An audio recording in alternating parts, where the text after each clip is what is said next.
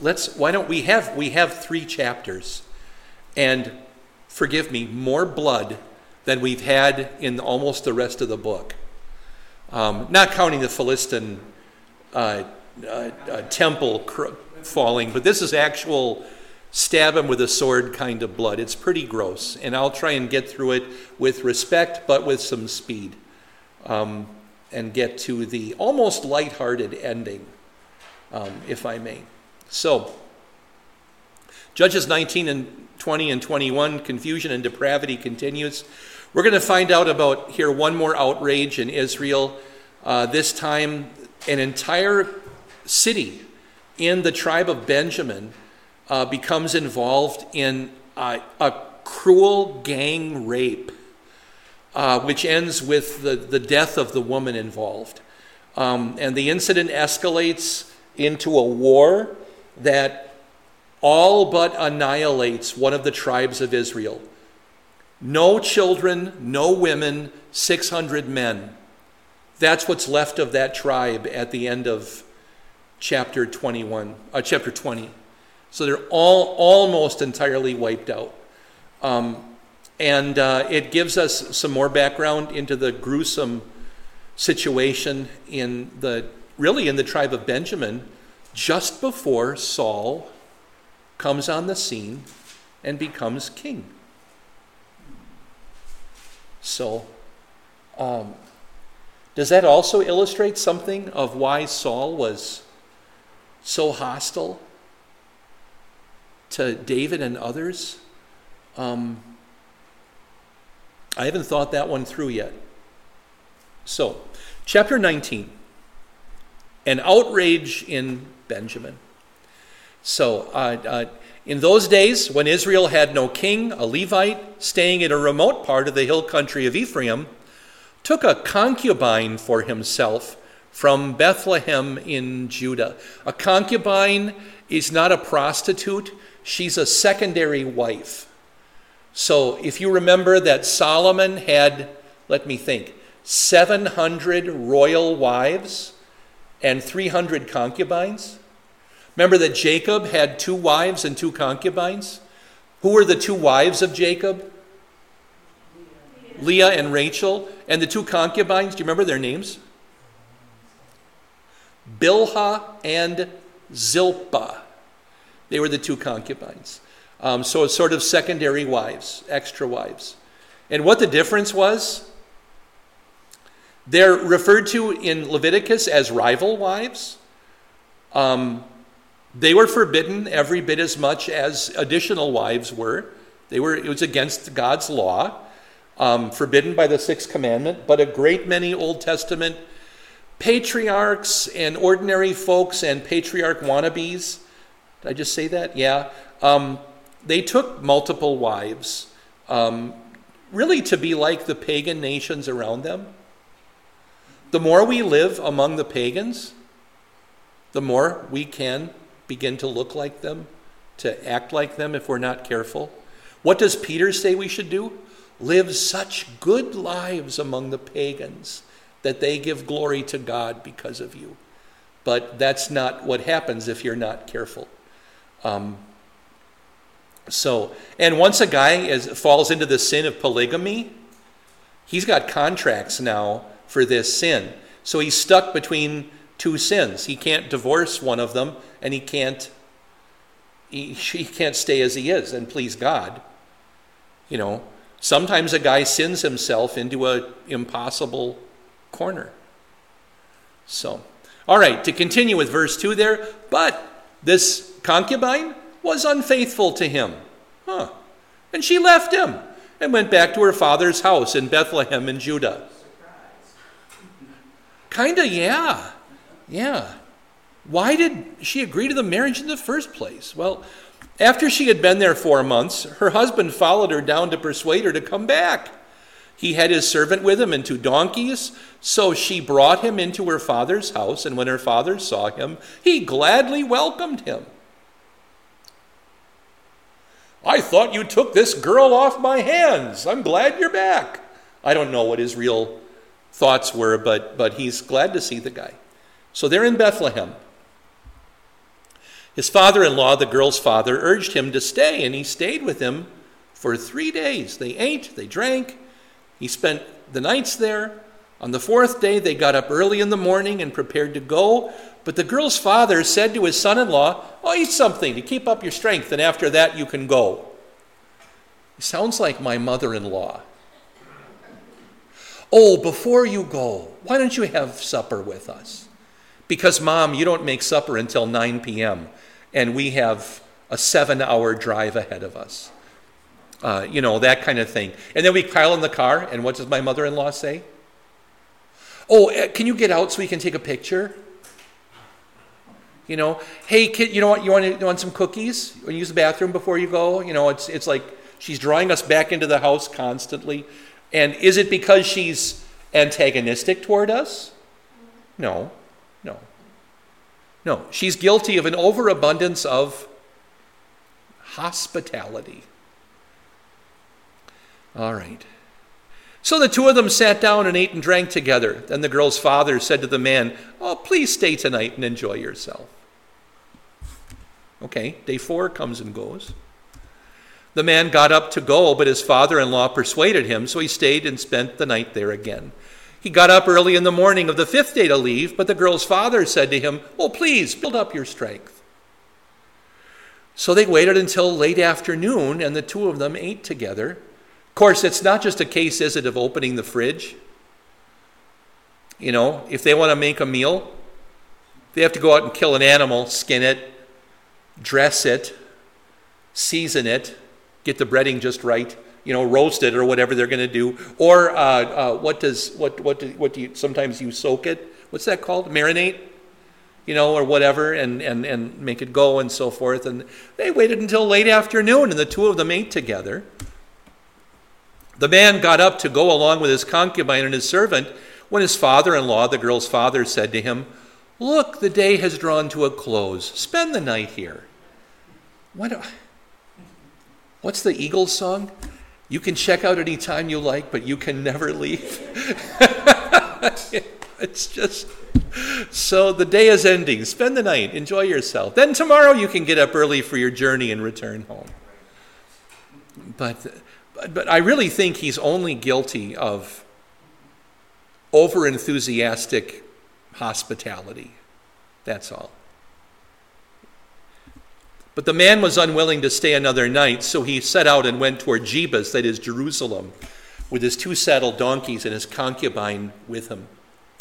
There is a textual question here in verse 10. In ancient times, in fact, until halfway through 1 Samuel, this city of Jebus was known as Jebus. What's the author doing telling us it's also Jerusalem? Why would he do that? Well, he might do it, in this case, purely for geographical reasons.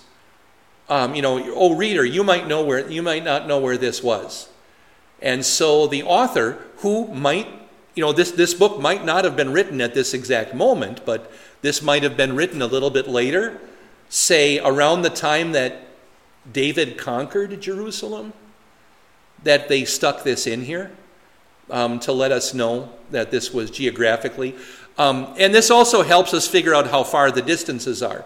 Some of you have been here at St. Paul's long enough to have heard me a couple times at Christmas tell you how far Bethlehem was from Jerusalem.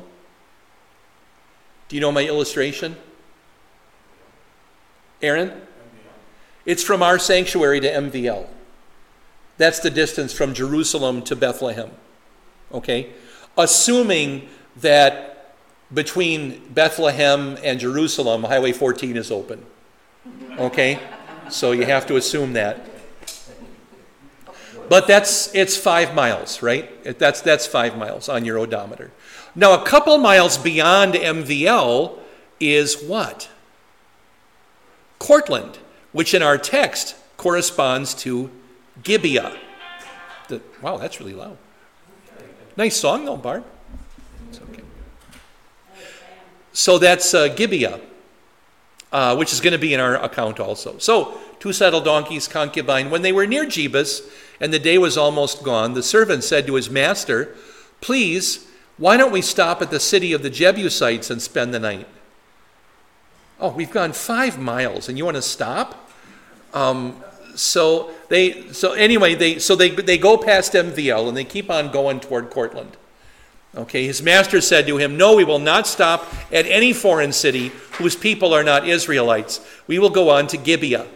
And he added, "Come, let's try to reach Gibeah or Ramah and spend the night in one of those places." So both of them just a couple of miles north of Jerusalem there. They continued on, and the sun was setting as they neared Gibeah in Benjamin. So maybe 2 more miles. How long does it take somebody in good physical shape to walk 2 miles? 45 minutes. 45 minutes. Or you can do it sooner. That's what I do. Or sooner. Okay. I do it in 45 minutes. Really? Yeah. Okay. I know a man who takes a good hour to walk 2 miles when he tries to do it every night in the cemetery to keep in shape. But that's his business, I suppose. And he's huffing and puffing at the end of that too. But it's amazing how many there are actually hills at our cemetery that are, you got to navigate. If you go down to the Soldier's Rest, you're either going to stay there with the deer, or you're going to climb that thing and get back up there. Okay, all right. At last, as the sun set, an old man... Oh, I didn't finish the verse, did I? They stopped to spend the night there in Gibeah. He went in and sat down in the city square. City square, what part of town? Middle of town, right? But no one took them into their home for the night. When they were in Bethlehem, what was the, quote, sin of the father-in-law? An overabundance of hospitality. And now we have, forgive the word, a dearth of hospitality. We go from too much hospitality to none at all. And we've gone 2 miles. No, 7 or 8 miles. So, but nobody will take them in. And at last, as the sun set, an old man came in from his work in the field. How long does it take the sun to go down? Depends on where it is, right? Depending on. Did you learn this ever in your life? I learned it once upon a time that the number of hours till sunset is the number of hands at arm's length from the horizon. You count them up. That's how many hours till sunset. That the sun takes an hour to go from there to there at arm's length. Because typically a person with a smaller hand than me will also have a shorter arm than me. So actually, proportionally, that's a human being's way of telling that kind of time. Remember that when you're lost at sea and you've got to figure out latitude and longitude and stuff? More about that later. I just watched, A Castaway a little while ago, so yeah. All right. So he's from the hill country of Ephraim, but he was living in Gibeah. The people there were Benjamites, little hint there. When he looked up and saw the traveler in the city square, the old man asked, "Where are you going? Where did you come from?" So the people in Gibeah, just 2 miles or so north of Jerusalem, are Benjamites. In terms of the rest of the history of Israel, that actually tells us something important. Jerusalem, David's choice for his capital city, is not part of Judah and not part of Benjamin. It's its own little thing. Jerusalem, and it corresponds in our nation exactly to what city? Washington, D.C. Not part of Maryland, although if you drive north out of D.C., you're in Maryland. Not part of Virginia, although if you drive south out of D.C., and you successfully cross the interstate, you're in Virginia, and so forth, because the interstate circles D.C. actually. But as you take the trains in, you go from one state into the district and so forth. And same was true of Jerusalem. If you leave the vicinity of Jerusalem, you're in a different tribe. And this guy is from Benjamin. He wants to know where they're from. He answered him, "We're going from Bethlehem in Judah to a remote place in the hill country of Ephraim where I live. I went to Bethlehem in Judah, and now I'm going to the house of the Lord." That sentence doesn't appear to be truthful, but I'm going to leave it alone, okay? Nothing else in the text comes back to it, but it's not really what he was doing. Was he doing this to make himself sound more pious or something? I'm not sure. So, anyway, no one has taken me into his home. We have straw and feed for the donkeys, and I have bread and wine for me, my concubine, and the servant with us. There's nothing we lack. So I have all our food and stuff. Look, we got a cooler. We just need a roof over our heads, sir. And shalom lecha, peace to you, said the old man. Let me take care of everything you need. Only don't spend the night in the square. What would have been wrong with spending the night in the city square? Well, we're going to find out. So he brought him into his house and fed his donkeys. After they washed their feet, they ate and drank. When I was a goat herd, we also had horses. And if you took them out riding, you get hot and sweaty and everything. What's the first thing you do when you ride back with the horses? Rub down the horses. Give the horses a drink. Give the horses a little bit of feed.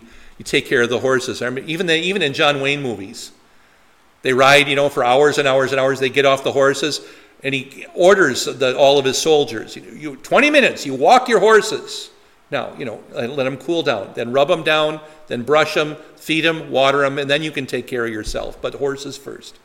So donkeys first. And you notice, he brought him into his house and fed his donkeys. They both happen in the house? Or are probably the donkeys out back? I'm not really sure, but I don't know. I kind of like to think of the donkeys as like coming right in, but I don't know. Maybe they just had a, hitching post there. After they washed their feet, they ate and drank. While they were enjoying themselves, wicked men of the city. This term is actually, I can't find it on my handout. Maybe I didn't put it on, but it's sons of unworthiness is the actual Hebrew there, or the literal of what the Hebrew, sons of unworthiness. So, wicked men of the city surrounded the house and began hurling themselves violently against the door. So, some translations will say something like knocked or pounded on the door, but I'm pretty sure this wasn't a penny, but the Hebrew verb form is this reciprocal back and forth hitpael. So that's why I have hurling themselves violently against the door. They shouted to the old man who was the owner of the house, "Bring out the man who came to your house so we can have sex with him." It is Sodom and Gomorrah all over again, except it's worse. Who were the people in Sodom and Gomorrah? What was their nation, their nationality, their race? They were Sodomites. They were Canaanites. Who are these guys? They're from Benjamin. They're from one of our own tribes. They've lived there so long, you can't tell the difference between them and the people that God killed in Sodom 700 years ago. It's terrible. These guys, bring them out so we can have sex with him. And so not only are they gang rapists, but they're homosexual gang rapists, right? By the way, the men of Sodom also were. Do I have that on your handout, maybe? We're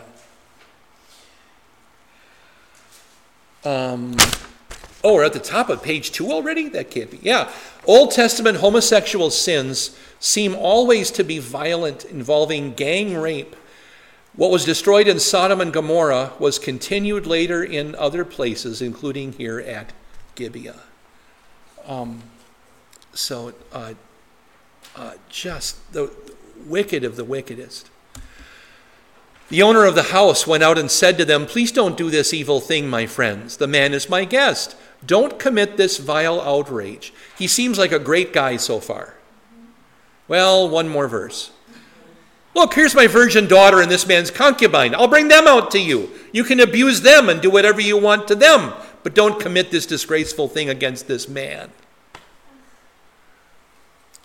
This guy has a distorted, perverted, sinful sense of the ancient rule of hospitality. You are hospitable to a stranger at whatever expense it is.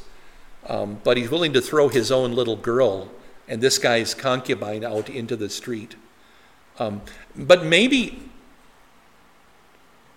I don't know, I'll just throw this out there. Is it possible that he thought they want to have sex with the guy, so if I offer the girls, they'll just wander away? You know, not knowing what to do, not caring, unattracted, and so forth. That's not what happens. The men would not listen to him, so the man seized his concubine and sent her outside to them. They raped her and abused her all night until the morning was coming, and at the first light of dawn they let her go. Then at dawn the woman stumbled back and collapsed at the doorway of the man's house where her master was, just as it was getting light. So I was thinking there are almost too many sins here to count. But let's just try. Okay, let's go back to the servant a town ago did not recognize the danger of a pagan city and thought only of his tired feet, the guy who wanted to go to Jebus. In the end, might they have been better off going to the Jebusite city? I don't know. That was kind of a dice roll, right? And so it was probably wise to avoid, but I don't know. The concubine is really caught in a downward spiral that began with, remember, she was unfaithful to her husband at the beginning of all of this, and now she's just in a spiral. It's like a drain emptying in the tub. There's just no way out of this for her. The concubine's father was thrilled that his daughter would be involved in a polygamous marriage, and despite his, excuse the term, indefatigable hospitality, he bore the responsibility for her marriage. He could have said, no, you're not going to marry this guy. The Levite was not the best husband in the world. He's the one who sent her out.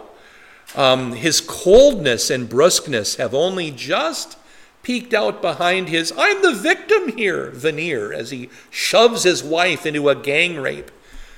But he will show just how cold he is in another verse or two. He hasn't reached the climax of his, not necessarily sinfulness, but to our way of thinking, his coldness, his grossness, his, ugh. What kind of a man was this?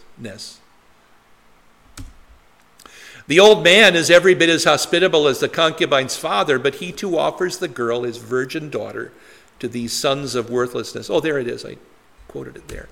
And then there are the sons of worthlessness. This was, as Marcia said, Sodom all over again. But just as World War II was more horrifying even than World War I, as if that would have been possible, so also Sodom too beats out Sodom 1.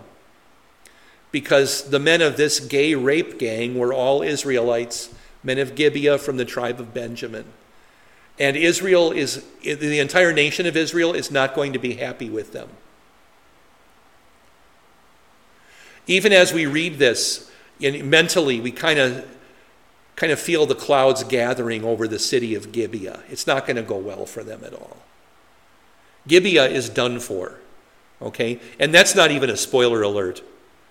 It's going to be much worse than that. But there's no hope for Gibeah. Gibeah is done. The command of God against homosexuality is clear. In Leviticus 18 and Leviticus 20, do not lie with a man as one lies with a woman. That is detestable. And this command is part of God's moral law, the natural law. Remember that the law of Moses is divided into 3 pieces. So you have moral law, like the 10 Commandments, but then you have ordinary civic duty things. That's the civil law. If your ox gores a guy, you're supposed to put the ox down. That just happened. Was it yesterday? Heard it on the news? Was it an ox actually, or a bull or something? What did they say on the radio? They had to euthanize the bull, and in fact, just to get to the guy, to give him assistance and so forth. And then besides the moral law and the civil law, you have the law of the tabernacle, which they called the what?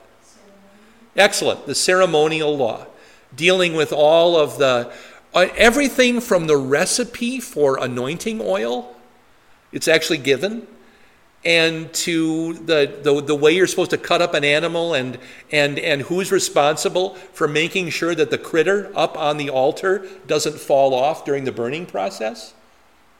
Anybody know whose job that was? It's specified. That was the job of the high priest. No sacrifice is to fall off the altar. The high priest is to make sure little wedges and things like that. He makes sure that the meat stays on the altar to burn.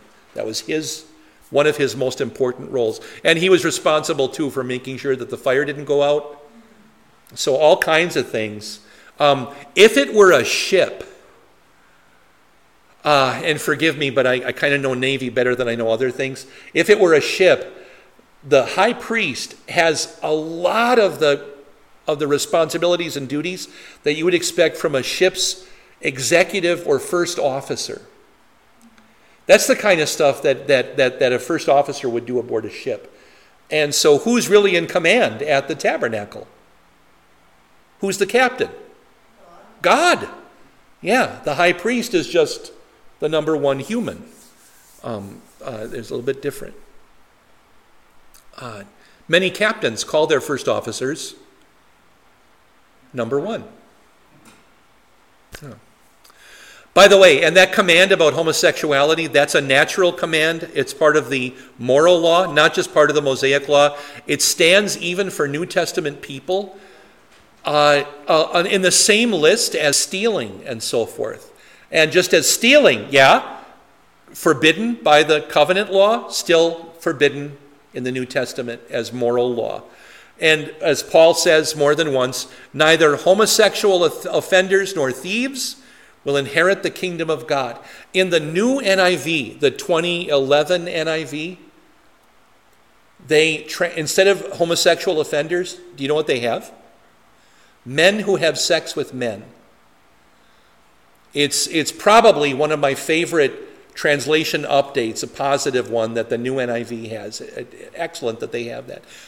If you get into a position if somebody has a question with you about this, and they want to know where in the New Testament does God forbid homosexuality and so forth, sometimes people ask me for lists and things, and the easiest one to come up with is that it's Romans 1. Romans 1 has such a list. There are other places. 1 Corinthians 6 is one of them, but there are others. Jesus talks about sexual immorality and things all the time. But yeah, please. Yeah. How do pastors and other more liberal church bodies get by, the homosexual? Oh, what a great question that is. That is an excellent question. And if you didn't hear it, it was how do pastors from other church bodies, often more liberal church bodies, how they get away with these verses. And what I have heard said out loud is that, God wants people to have loving relationships. And so these things are, see, it says offenders. And so that must be an unloving relationship. They put too much of an emphasis on English words chosen by a translator, when really it just says the kind of men who have sex with men as the offense. And so, and there tends to be some bullying from those pastors. So that they put down members who want to really talk about it and ask about it. And it's kind of interesting because I just was visiting my aunt in Florida a couple weeks ago, mm-hmm. and they just got a new pastor in the state. Yeah, it's a community church. Yeah. He just started there, and mm-hmm. not that it has to, he came down to Florida and said there's no way that they get a job as a not as right. And so he switched, and somehow ended up over Yeah. I have an in-law who is ELCA, and they had for a short time a gay pastor. And it's an interesting quality of that congregation that they were so uncomfortable with him that they preferred having a woman pastor instead. And so that's the direction they went. They actually asked him to... They used to have a woman pastor. Yeah. Yeah.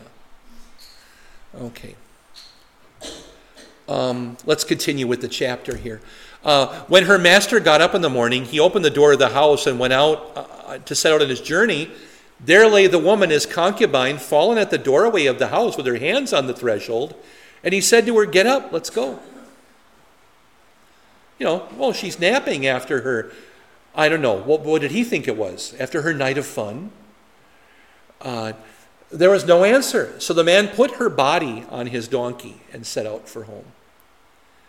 So we do know that she's dead at this point. But I think the NIV probably has, he put her on his donkey, but it should be clearer than that.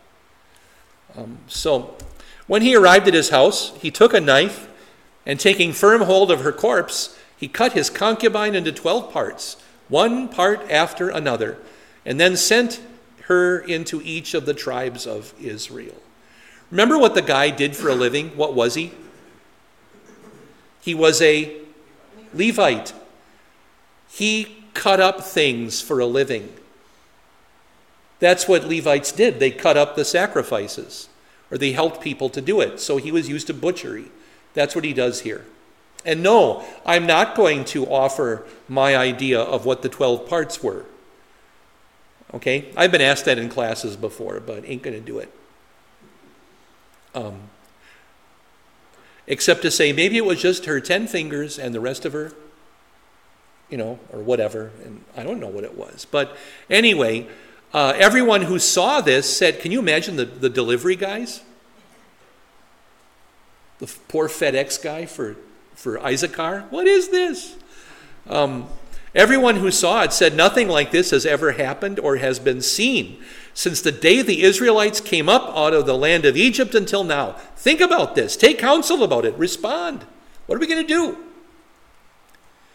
Anything that far?